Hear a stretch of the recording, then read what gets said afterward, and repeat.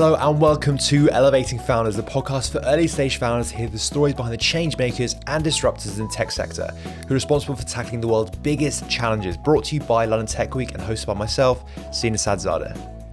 This week, I'm joined by Tessa Clark. Tessa is the co-founder and CEO of Olio, an app tackling the problem of waste in the home and local communities by connecting neighbours with each other and volunteers with local businesses, so that surplus food and other household items can be given away, not thrown away, and so that everyday items can be lent and borrowed instead of bought brand new. Olio has grown to over 6 million users in 63 countries, and its impact has been widely recognised, most notably by the United Nations, who highlighted Olio as a beacon for the world, and by Viatech, who awarded Olio the next European unicorn. Last summer, Olio announced it had raised a $43 million Series B to finance its international expansion. Prior to Olio, Tessa had a 15-year corporate career as a digital managing director in media, retail, and financial services sectors, and she met her co-founder Sasha whilst they were studying for their MBAs at Stanford University. Tessa is passionate about the sharing economy as a solution for a sustainable world, and all about profit with purpose as the next big business paradigm. So in this episode, in line with Veganuary, Tessa and I discuss food waste, the future of food, circular economy, scaling your business, and the impact of community. Hey Tessa, how are you? Very good, thank you. How are you? I'm very, very good, thanks. It's amazing to finally meet you. I've had a similar business when I was at university, like helping businesses redistribute their food. And it's very, very cool for me personally to meet you, because when Olio came along, they did it at scale. It's very, very cool and I can't wait to hear your story. So yeah, welcome to the podcast. Thank you. So I guess firstly, let's start off with how have the last 12 months been for you? I'm smiling because it's hard to remember 12 months ago. It feels like such a long time. A bit of a roller coaster, I'm sure, as it has been for everybody. Two reasons for that, really. So first of all, obviously kind of what's going on in the broader market in terms of sort of meltdown in the tech world. And that has certainly made us rethink about our investments and the pace at which we're making them.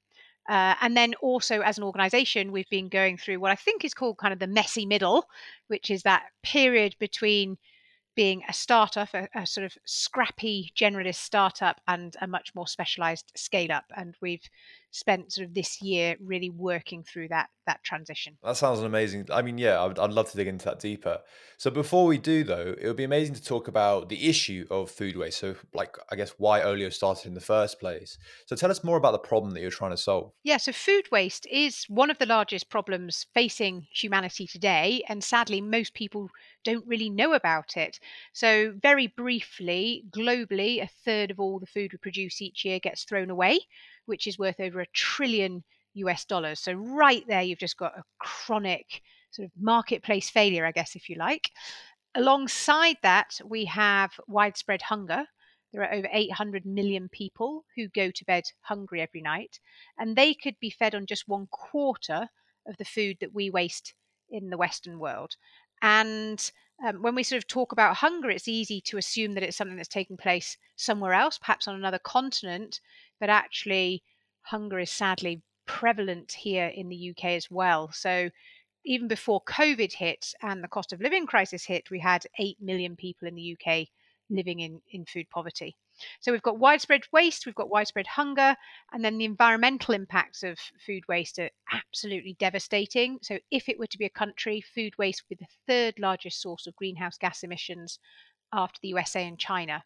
And that's because a landmass larger than China is used every single year to grow food that's never eaten. And what surprises most people is to discover that actually the vast majority of food waste in a country such as the UK actually takes place in the home. So half of all food waste takes place in the home, and just 2% of all food waste takes place at a retail store level. And the reason for that is very simple maths. There's roughly 28 million households throwing away roughly 20% of the weekly shop, in comparison to tens of thousands of stores throwing away half a percentage point. So that's sort of where we are today. It's all a bit grim. And as we sort of look to the future, we've got another 2 billion people joining the planet. In order to feed us all, we need to increase global food production by over 50%. And right now, we don't know how we're going to achieve that. So this is a kind of a multi multifaceted problem. As co-founders, we are really, really motivated to solve the problem of food waste at scale because of its environmental impact. Food waste alone accounts for 10% of all greenhouse gas emissions, so it's more than the whole fashion industry. And something called Project Drawdown actually recently stack ranked the top 100 solutions to the climate crisis.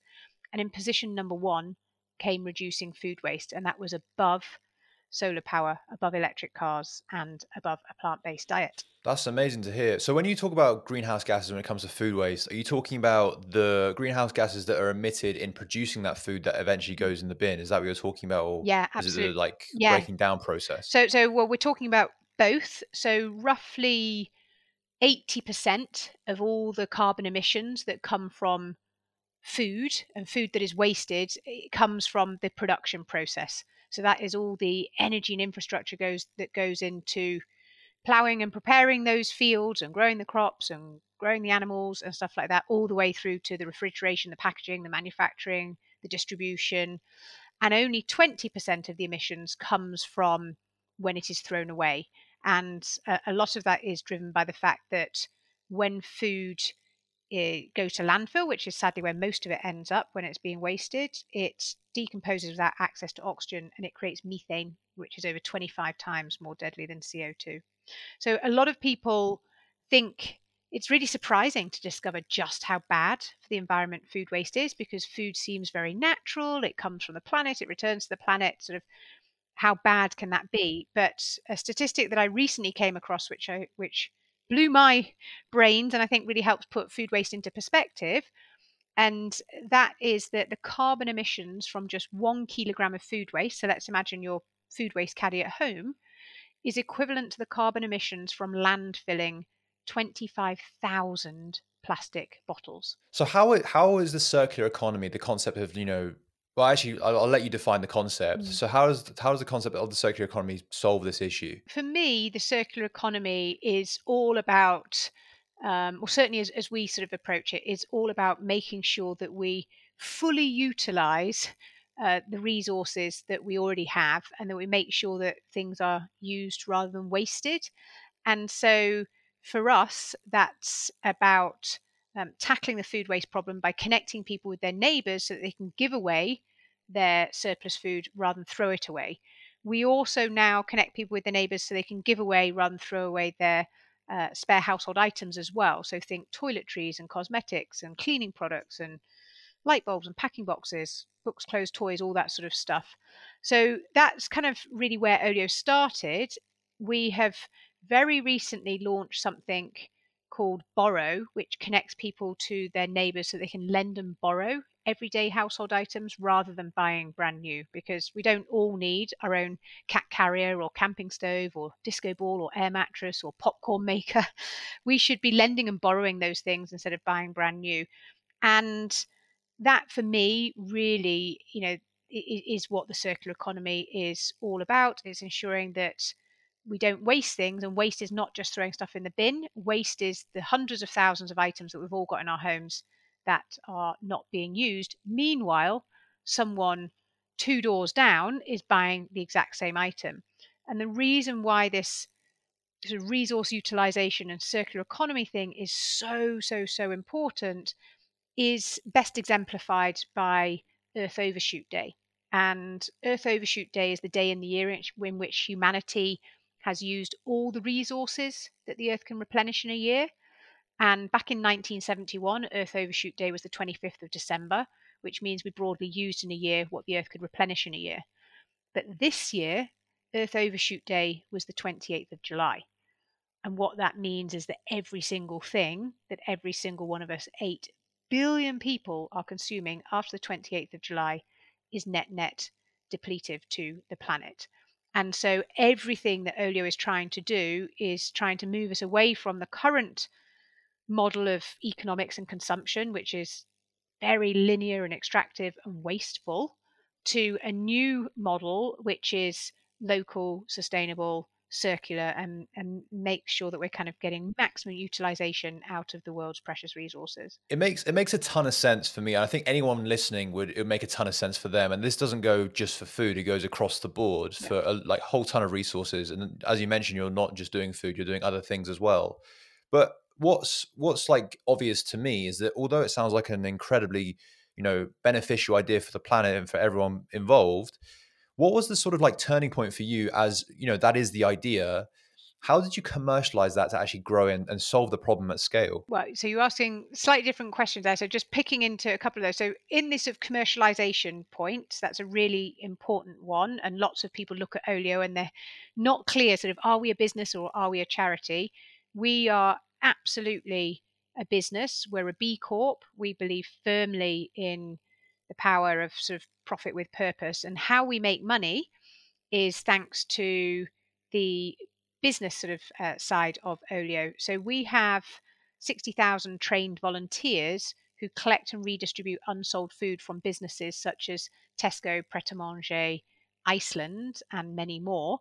And those businesses pay us for that service. So at the moment, they're paying a waste contractor who will take that food off to landfill, AD, or livestock feed, and instead they're now paying us to make sure that that food is fully redistributed into multiple homes in the local community.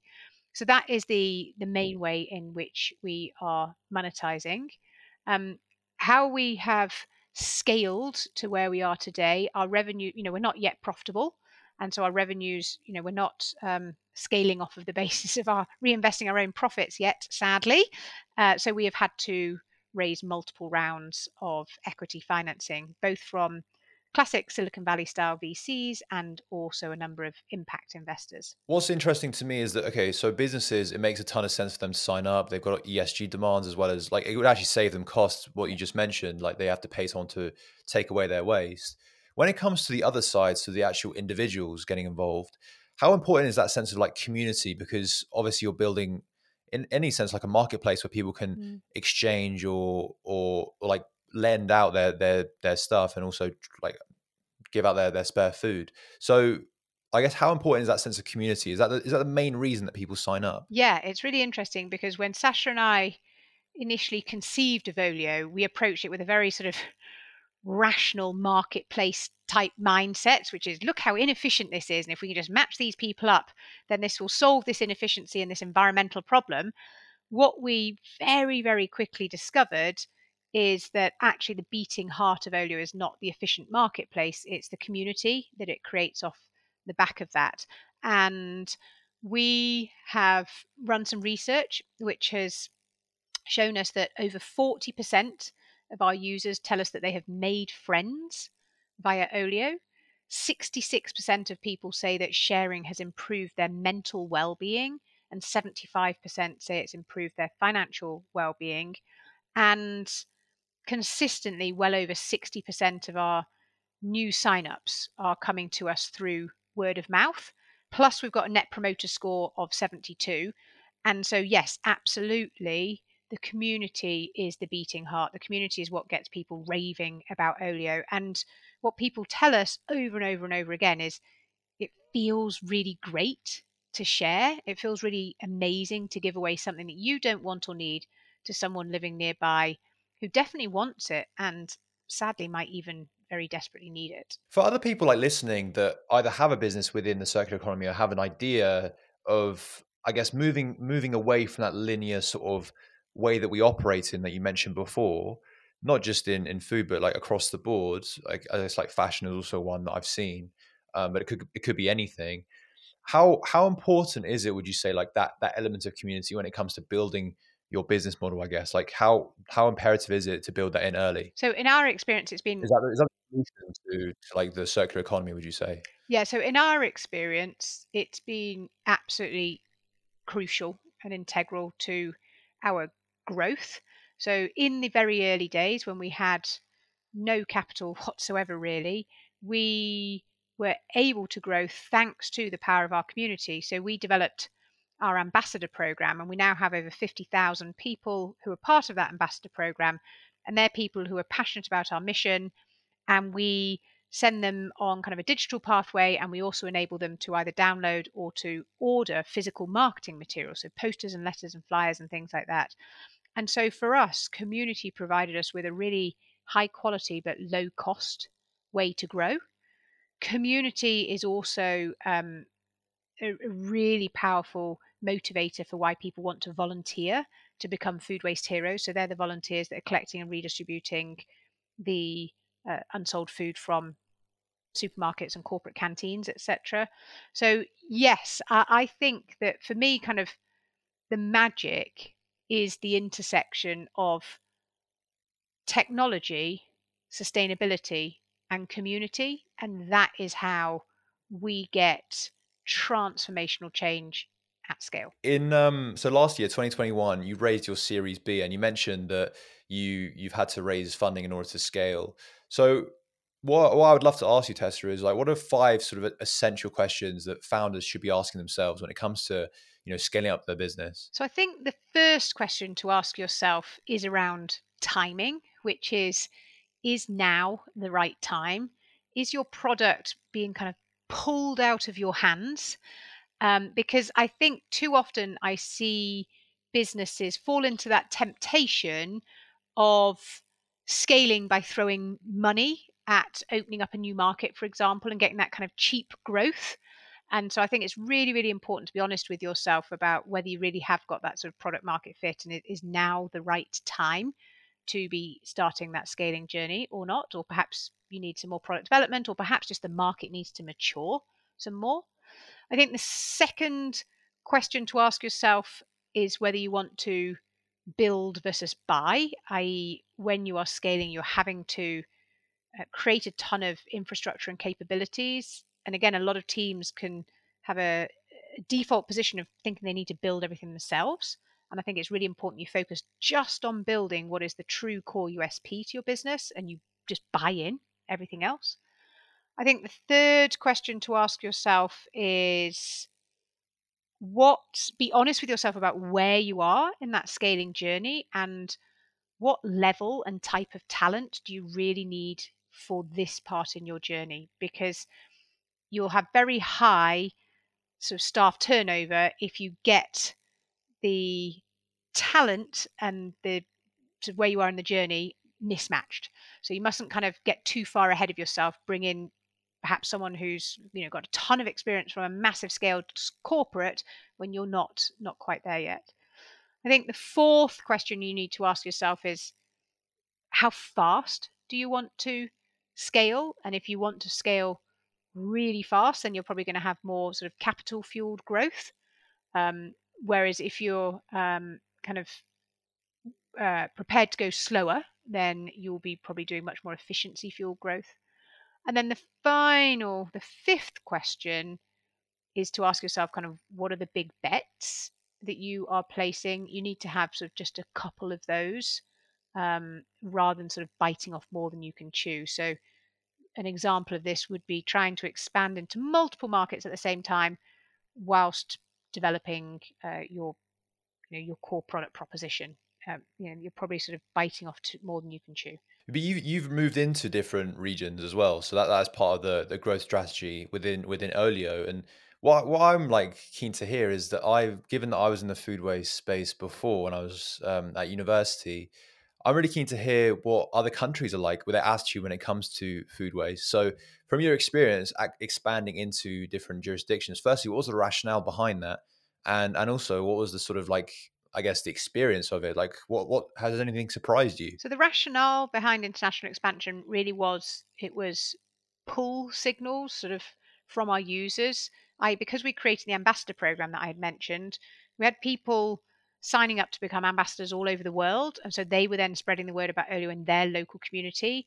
And that is why we saw incredibly strong sharing networks popping up in countries as diverse as Singapore and Mexico, for example. And so we then did lots of sort of experimentation from group. We kind of followed the data. So we followed where we saw sharing taking place organically. In terms of the differences from market to market, I think the similarity is that all humans have this belief that food should be eaten, not thrown away. But where it is different is really in the business side of things. Well, actually, sorry, on the consumer side, where it's different is the extent to which people already do or do not have informal sharing networks at their disposal. So some countries, people are much more isolated from their local community versus other countries.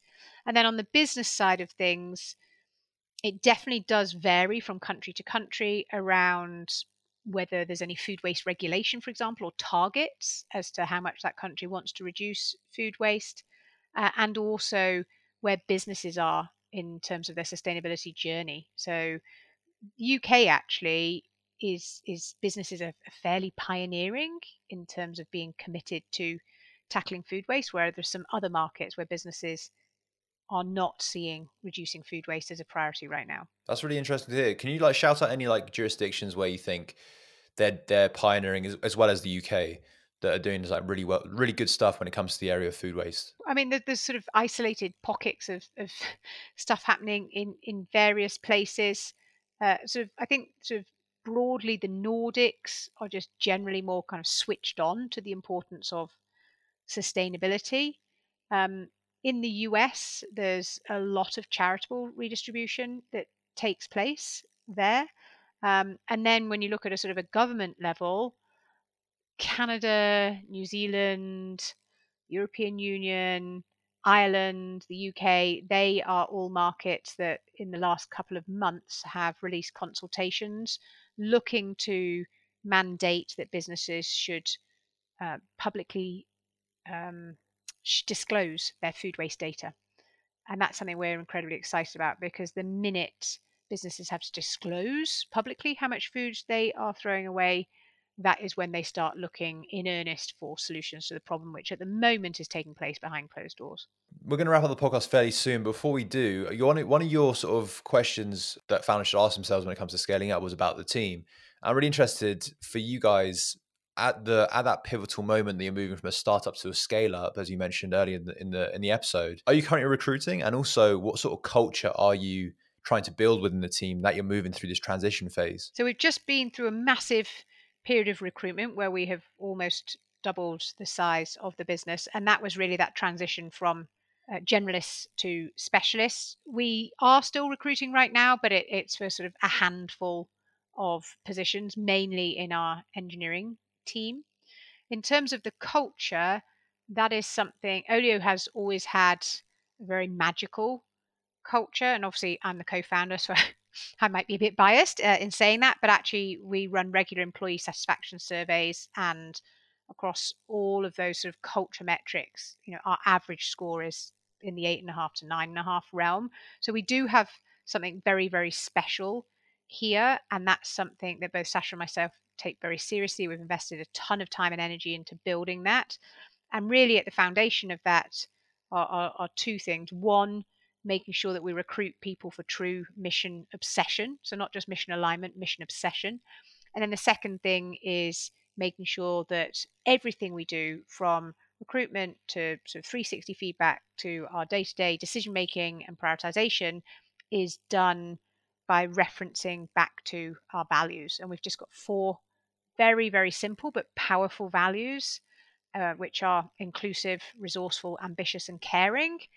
And they have helped to really create a wonderful work environment. Lastly, given that we're in the market now where it seems like there is a downturn when it comes to raising investment, and Yeah. I guess it's a very difficult atmosphere at the moment. What advice would you give to female founders that are listening to the podcast? Because I know a lot of them are, entrepreneurs looking to raise funding, push or like scale up their startup without funding. So what advice do you have to them in order to push through this really difficult time? I think the advice I would give starts off with being the advice I give to any founder, which is that you need to be preserving runway at all costs. And I listen to a lot of investor podcasts, and that's really, really helpful, because you can then temperature check their sentiment. And the podcast I was listening to just this morning was saying, in light of now, not only we've got the economy sort of imploding, interest rates going up, we've now got the crypto crash that's taking place. And the podcast I was listening to this morning was some very, very reputable Silicon Valley VCs was saying, extend runway into 2025. So I think the first thing you've got to do as a founder is keep your business alive. And so we need to all be moving from that sort of capital fuel growth to efficiency fuel growth type model. Then in terms of for female founders specifically, I actually wrote a piece for Sifted called Female Founders Need Money, Not Mentoring. And I shared quite a lot of our experience of fundraising there. But I would definitely recommend all female founders watch a video by Dana Kanzi, which you can find, it's a TED Talk. You can find that online. And there she shared the results of her research, which revealed that female founders are asked prevention questions by investors, which is all about the downside. What happens if Google and Facebook come and kill you? Whereas male founders are asked what she referred to as promotion questions, which is all about the upside. How big can this grow? How fast can you move? And the solution to this challenge is to make sure that you answer your prevention questions with promotion responses. So there definitely are lots of things that you can do to try and mitigate the both conscious and unconscious biases that exist against you if you're a female founder or a diverse founder of any sort. That's an excellent tip. I've not actually heard that one before. So yeah, thank you so much for that. Yes. So before we wrap up the podcast, Tessa, let's go on to the quick fire questions and then we'll wrap it up. So firstly, if you could go to the pub with any entrepreneur, who would you choose? I would choose my co-founder, Sasha. She's one of my best friends. We always have a fantastic time together. I learn a ton from her. So yeah, without a doubt, Sasha. That's a nice answer. That's a very nice answer. What's a startup you're loving at the moment and why? To be honest, I'm not going to sort of name check any one startup, but I will just give a big shout out to everyone who is working in the climate tech space. I was at COP27 last week, and it is terrifying, the situation that we all find ourselves in. And I'm just so inspired by every single entrepreneur who said, I'm sick and tired of being part of the problem. I want to be part of the solution. And every day I am coming across climate tech startups that fill me with hope and joy and inspiration. That's amazing. Okay, last one, fill in the blank. To be a founder, you must be resilient. It's a long, hard slog. Very cool. Yeah, we had that one before. Yeah. I mean, there's lots of other things. You've got to be resilient. I think you've got to be an outstanding problem solver.